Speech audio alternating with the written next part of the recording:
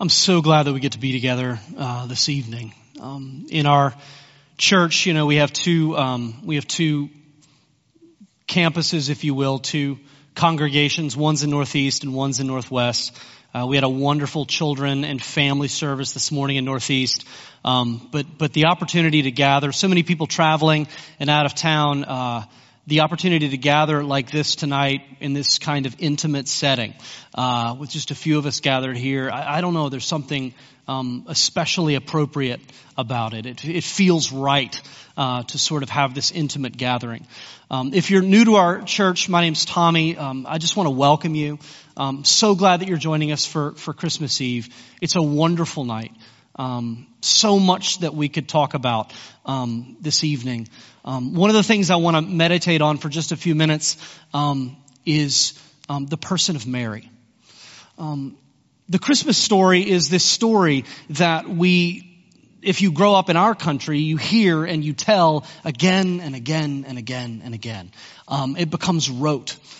We hear it so many times. And it's easy to forget or to lose sight of the fact that Christmas is the answer to a mystery that spanned thousands of years. That if you read the Old Testament from the beginning all the way through the book of Malachi, it is asking this great question. It's telling this story, but it's withholding the answer.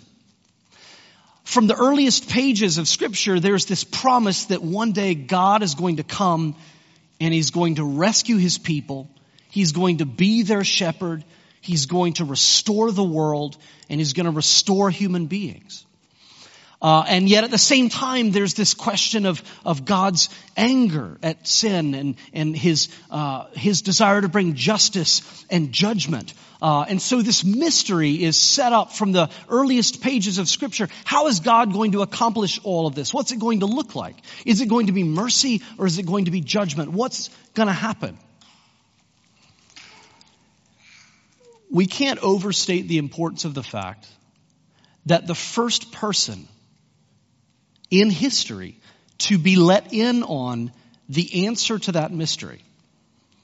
A mystery that Ephesians says the angels longed to look upon the answer to this mystery. No one knew what was going to happen. And the first being in existence to be let in on the answer was Mary. Not some great prophet, not some king, not some important leader, but a 14-year-old girl.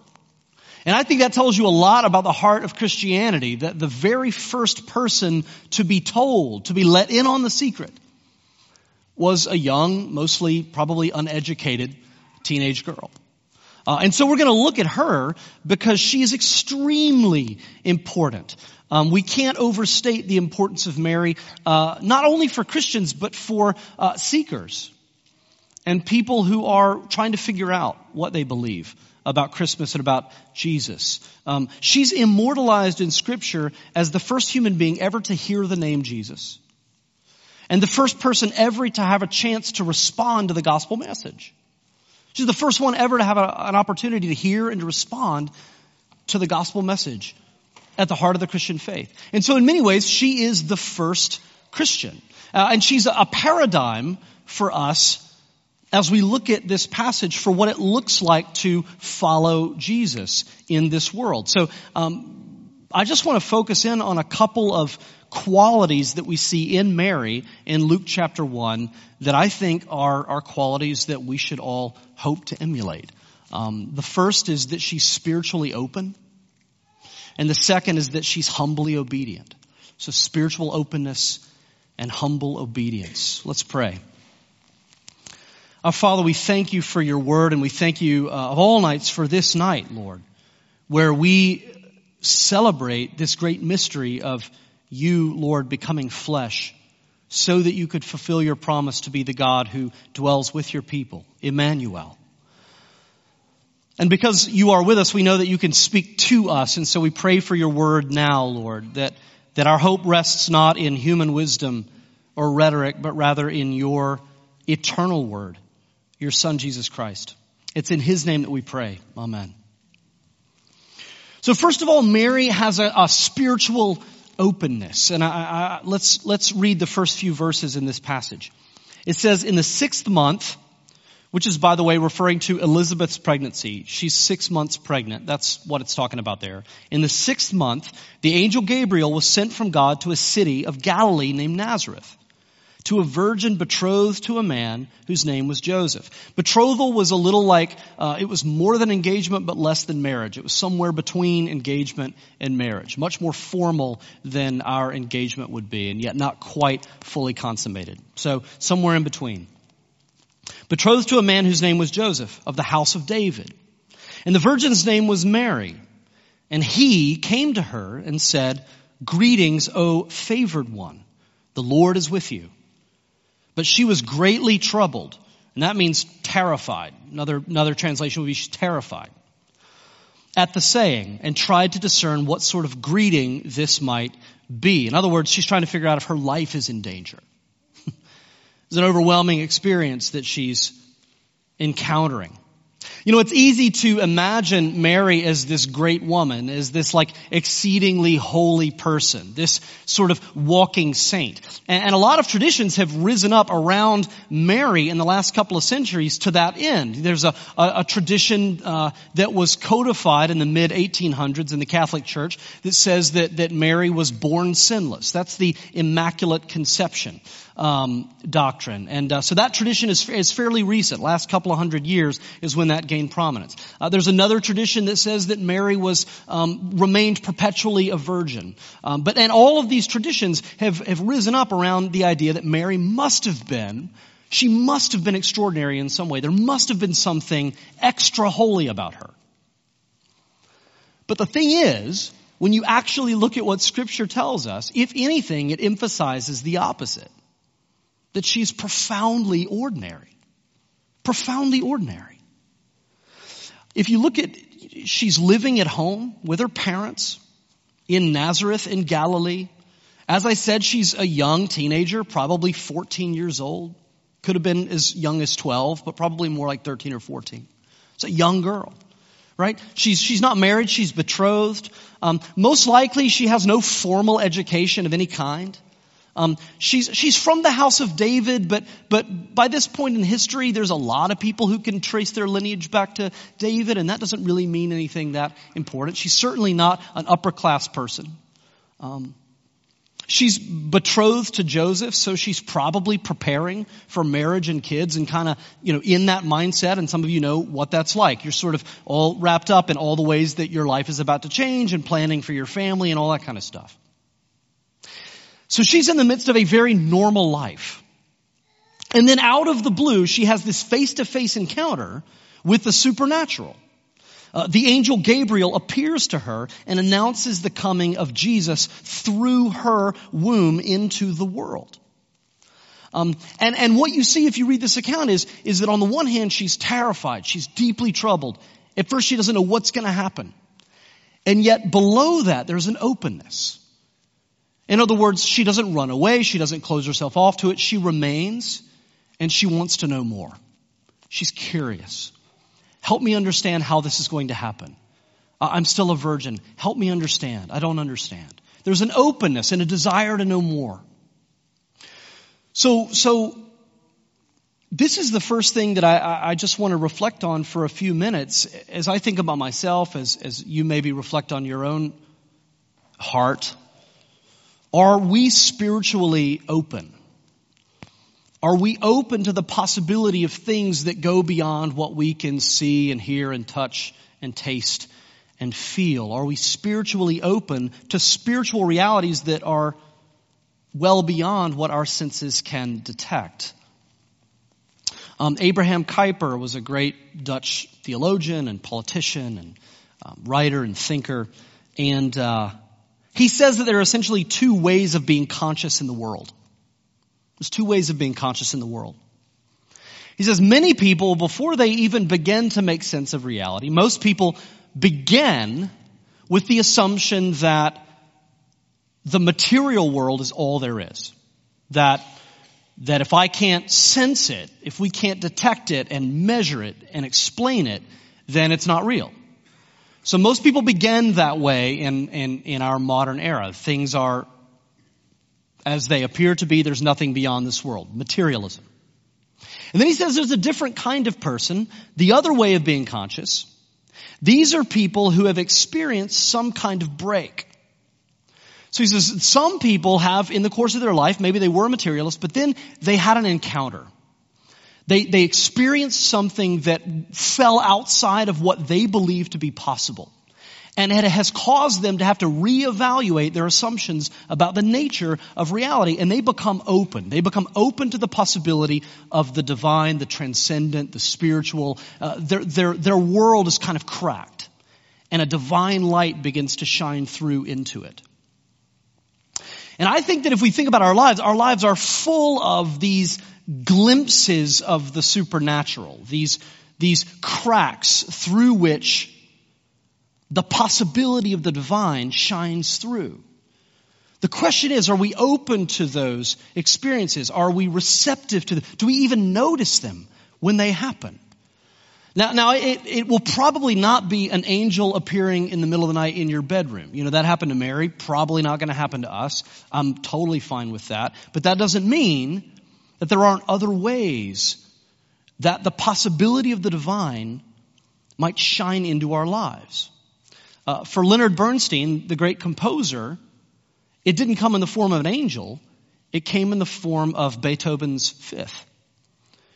Leonard Bernstein, when he says when he hears Beethoven's Fifth, it leads him to believe that, quote, there is something right in the world. Something that follows its own laws consistently. Something that checks throughout. Something that will never let us down. So he hears the music, and there's something in that music that makes him think, or rather know, there has to be something more out there. Now, he's not a Christian, but the music for him is a crack where he begins to see beyond the material to something more. For Bob Dylan, I don't know if you've read much about Bob Dylan, especially since he, has been in the press and received the prize and all that. But Bob Dylan talks a lot about the power of art in his life. He believes that all art leads us to God. He says if it doesn't lead us to God, it leads us somewhere else. But no art is neutral. And for him, art has been a massive way that God has drawn him to himself. For many people, I think, that glimpse of the supernatural, that glimpse, the idea that has to be something more than this, came in 2006 when Charles Carl Roberts IV walked into an Amish schoolhouse in Lancaster County, armed to the teeth. He shot 8 girls, killed 5, and then he took his own life. Now, that wasn't the part that got people. What got people is what happened within hours of that shooting. The very same day that this shooting happened, families of the victims reached out to the family of the gunman to offer their care, their comfort, to express their forgiveness. They even set up a fund to care for the family of the shooter long term, to make sure that they were provided for. And many people read this story and they said, this cannot be possible. This is not the kind of thing that happens in our world. People don't do this. This is just not reality. And yet what they see unfolding before them is that very thing. And that, I think, for many people was a profound glimpse into a world that goes well beyond what we can make sense of with our 5 senses. There has to be something more to explain that kind of forgiveness. For me, one such experience came in the form of a wreck. Laura and I were driving out to Seattle. This is my wife, Laura. We were like 21 and 22, and we're driving cross country to Seattle. And at this one point in the drive, for lots of stupid reasons, neither one of us were buckled in, and we're in a Suburban with a bench seat. And the cruise control is set at about 75 miles an hour, and we're loaded to the packed to the gills with everything we own. This Suburban is massively overloaded. My best friend is asleep in the back seat, just on a pile of our junk, and we lose control of the car. And we start fishtailing. We turn into a skid. We skid across in front of a semi-truck, hit a ditch, and roll 3.5 times into a cornfield. And our stuff just goes everywhere. Just all the glass is smashed out. Our stuff is firing out all over the sidewalk and everything. So we come to a rest on our side, and I climb out of where the windshield used to be. I have to kind of climb out that way because everything's smashed up. As I'm climbing out, I turn around and I grab Laura and I kind of pull her out. And then we hear my friend groan, and he sort of climbs out, digs out from being completely buried in all of our junk that was on top of him. So we all kind of crawl out. And I remember sitting there just sort of shaking broken glass out of my hair, all over the ground. And a couple of minutes later, a highway patrol guy comes up and he looks at us, he looks at the car, he looks at us, and he says, "Who else is in the car?" We said, "It was just us." And he says, "Just you?" And we said, "Yeah." The ambulance arrives, they check us out. We were essentially completely unharmed. Few scars from climbing out of the car.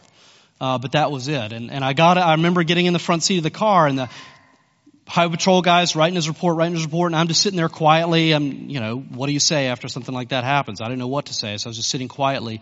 And he just stops writing, and he looks at me and he says, Are you religious?"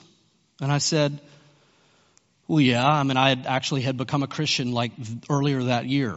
And so I said, "Yeah, I am." And he said, "I'm not a religious person." And he said, I haven't been religious since I was a kid. He said, "But I've been doing this for 15 years. And he says, "I've never seen a wreck like that, where there weren't bodies." And he said, "What happened to your car and the fact that all of you survived, and more than survived? I didn't have a bruise. I didn't have a scratch. I wasn't sore." He said, "I don't know what you believe or how religious you are, but somebody out there was taking care of you. That's all I know." And we just sat there for this longest time, and he was so touched by this experience that he then, basically drove us around town and took us and made sure we got a hotel and make sure all of our needs were met, and couldn't believe it. And anyway, this was his experience that Laura and I come back to again and again, and we say, we were miraculously preserved that day. Now that doesn't always happen. Angels don't always show up in bedrooms. Miracles don't always happen, right? The question that we need to wrestle with is, when something like that does happen, do we just write it off? We say, well, we got lucky. Well, the wreck wasn't as bad as it looked. Or do we stop and do we pay attention? Are we open to the possibility that something more is happening, that we need to pay attention to it? This is the first question. Are we spiritually open? For Moses, it wasn't an angel, it was a burning bush. He looked and he saw something that shouldn't have been possible. You familiar with dark matter and dark energy? When scientists try to measure the universe, planetary motion, expansion of the universe and all that, all of the visible things that we can measure, when you add all of those numbers up, what we observe in the universe doesn't make sense. The only way to explain it is if you build in the idea of dark matter and dark energy, essentially matter and energy that we cannot see, we cannot measure, we have no way of knowing even really what it is. But unless we allow the possibility of dark matter and dark energy, the numbers simply don't add up. And so what I'm saying to you is that the same is true spiritually. When you look at your life, when you look at human existence, if you go purely on what we can see, touch, hear, taste, feel, life doesn't add up. When you look at something like the Amish forgiving the shooter, when you look at some of these breaks, the power of Beethoven's Fifth, the power of art, the yearning to create and experience beauty, love, altruism, unless we allow for the possibility of the divine, even if we can't fully understand it, even if we can't measure it or detect it, it doesn't add up. So we need to be spiritually open. Mary's spiritually open. The next quality that you see in Mary, the second quality, is that along with her openness, she is humbly obedient. She's humbly obedient. It says in verse 30, "And the angel said to her, 'Do not be afraid, Mary, for you have found favor with God. And behold, you will conceive in your womb and bear a son, and you shall call his name Jesus. He will be great. He will be called the Son of the Most High. And the Lord God will give to him the throne of his father David. And he will reign over the house of Jacob forever, and of his kingdom there will be No end. So this angel says to Mary that God has a specific purpose for her to play in his great plan, that she's going to be the one to bear God's Son into the world. And even though she's full of fear, and even though she's full of questions, how's this going to happen? I'm a virgin. What do you mean? Even though she has all of these fears and doubts and uncertainties, in the midst of that, her response has become the paradigm for the entire Christian life. This is it, in a nutshell. The Christian life boiled down to one sentence. Behold, I am the servant of the Lord. Let it be to me according to your word. That's it. So the thing we need to understand is, on the one hand, spiritual openness makes it possible for us to encounter God. But if you really want to know God, if you really want to have a relationship with God, that's not possible unless at some point you reach the place where you're willing to humble yourself and to become obedient to following where God leads. G.K. Chesterton has that great quote about, he says, an open mind is a lot like an open mouth. It's great to open your mouth, but you open it so that you can eventually close it on something. And a mind is very similar. It's good to be spiritually open, but at some point, an open mind is open because we're meant to receive something. We're meant to clamp down on something that comes along that we believe is true. And so, in the same way, God doesn't come to us and say, you're going to bear my son into the world in the way he did to Mary, but in many ways he does. That's the invitation of the Christian life, is that God desires to bear the presence of his son into the world through us.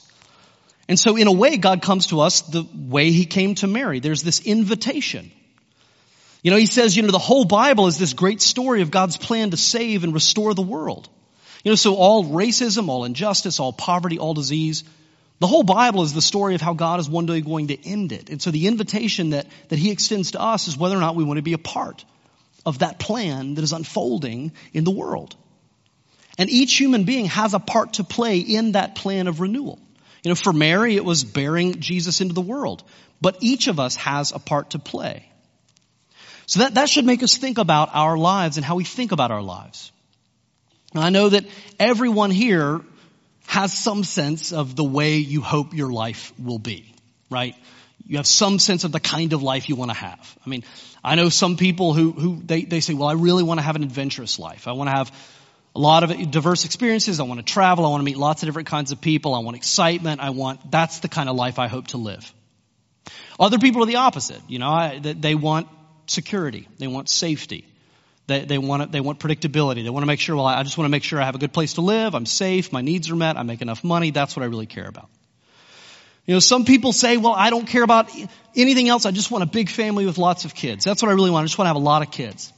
Other people say, well, I don't really know about kids. I really want a successful career. I really want to make that happen. Some people say, I want a lot of kids and a successful career. Some people say, I want to be successful. I want to be famous. Some people say, I don't care about being famous. I just want to make a difference. But the point is, everybody has some sense of how they hope their life will go. I think all of us have lived long enough to develop those expectations. Some people here have lived even longer, and you've lived just long enough to begin to realize that very rarely does life actually pay any attention to our plans. That the vast majority of the time, things do not play out the way we hope, which is a clear sign that we're not, in fact, in control the way we think we are. Best proof that we're not God is that our lives have nothing to do with our plans. That our lives do what they want to do. That things happen to us that are outside of our control. And so if you've lived long enough to actually realize that, and even if you look at your life now, you may say, man, I thought I would be here. And tonight, Christmas Eve, I'm here. And what do I do with that? You begin to realize the real choice in life is not to lay out the plan for the kind of life we want to have. The real choice boils down to the choice that Mary had to make. Do I continue trying to make life into what I hope it will be? Or do I surrender? And do I allow the Lord to graft me into the plan that he is enacting in the world? Do I try to clutch at my agenda? Or do I abandon myself to his agenda? And a lot of Christians try to have it both ways. We try to, I follow Jesus and I go to church and do all the things I'm supposed to do, and yet at the same time, I kind of want to live life on my terms. But the only way we can really do this is if we say what Mary said. Behold, I'm the servant of the Lord. Let it be to me according to your word.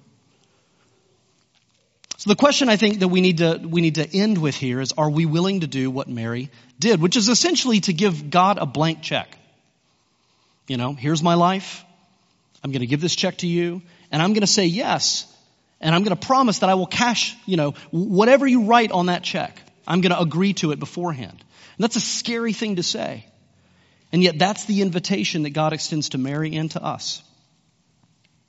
So someone asks, why does it have to be so black and white? Why is it so all or none? I mean, this is such black and white thinking. Why can't you be more nuanced about this? And I would say, well, I love nuance as much as the next guy, but when it comes to what we believe about Jesus, there's no room for nuance. If you look at the claims that are being made about Jesus to Mary, here are the claims. He's not just going to be godly, he's going to be God, the Son of the Most High. He's not just going to live a great life, he's going to live forever. He's going to become the greatest king of the world, and his kingdom will have no end. Now, those claims go way beyond any human being. They're so massive that they demand an all or none response. In other words, you either hear that and reject it outright and say, well, there's no way that could be true. And if that's the case, you walk away. I do not understand people who say, well, I don't believe that Jesus was actually the Son of God. I don't believe that Jesus actually rose bodily from the grave, but I still appreciate Christian tradition, and so I still want to be a Christian. Do not do that. You know why? Christianity is way too hard. It's way too inconvenient. It asks way too much of us to do it if this isn't true. So if it's not true, I say walk away. Buddhism is a great religion to explore. There's lots of religions that are very enjoyable, a lot of health benefits. Christianity, way too hard. Don't do it if it's not true. But if it is true, if Christmas is true, if the eternal creative God of the universe actually has entered into our world and become flesh, become one of us to save us and to rescue the world, if that is indeed true, if he is indeed the Son of the Most High, then we should abandon everything else and completely reorient our lives around him. Right? That's the kind of response it merits. It's either one or the other. The one option that Jesus does not leave open to us is to say, well, I really respect him. I think, he had some nice things to say. He just doesn't allow that possibility. You either completely reject him as a lunatic, as a crazy person, or as an evil person, or as a myth. Or if you accept what Christmas says about him, then you fall to your face and you worship him. It's one or the other. Of course, no one gets it right all the time. And even those of us who say, I want to give my life to him, I want to worship him. Again and again and again, we come back to our own agendas. Again and again and again, we try to have it both ways. We try to say, let it be according to both of our words, right? That's the game we play. And so that's why Christmas is such a great source of hope and what sets Christianity apart from all other religions.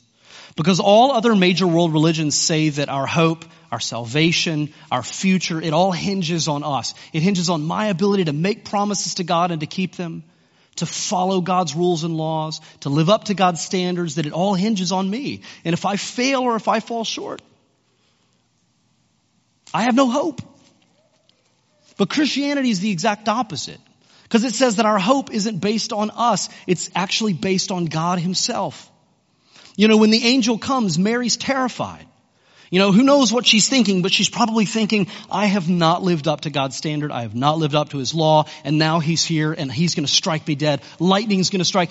God saw the things I was thinking about my family. God saw the things I was thinking about my soon to be husband. God saw all the ways that I fail and I doubt and I question and, and all of the ways that I fall short. And now God is fed up with me and Gabriel's here and lightning's going to strike and I'm just going to be a smoking hole in the ground. She's terrified. And what does Gabriel say? Don't worry, Mary.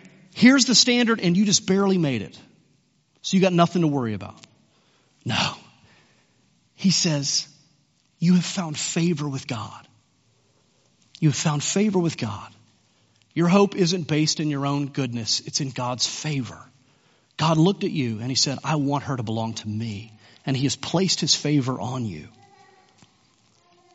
Right? So this is the Christmas hope. Our hope isn't based on our ability to obey God. It's based on God's willingness to extend grace.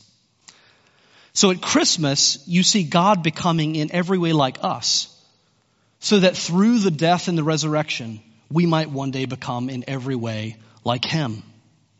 So this Christmas Eve, I pray that we would all be spiritually open to the hope of the gospel. And I pray that we would all have the courage that Mary did to be humbly obedient, to allow ourselves to become part of God's plan to make all things new. Let's pray.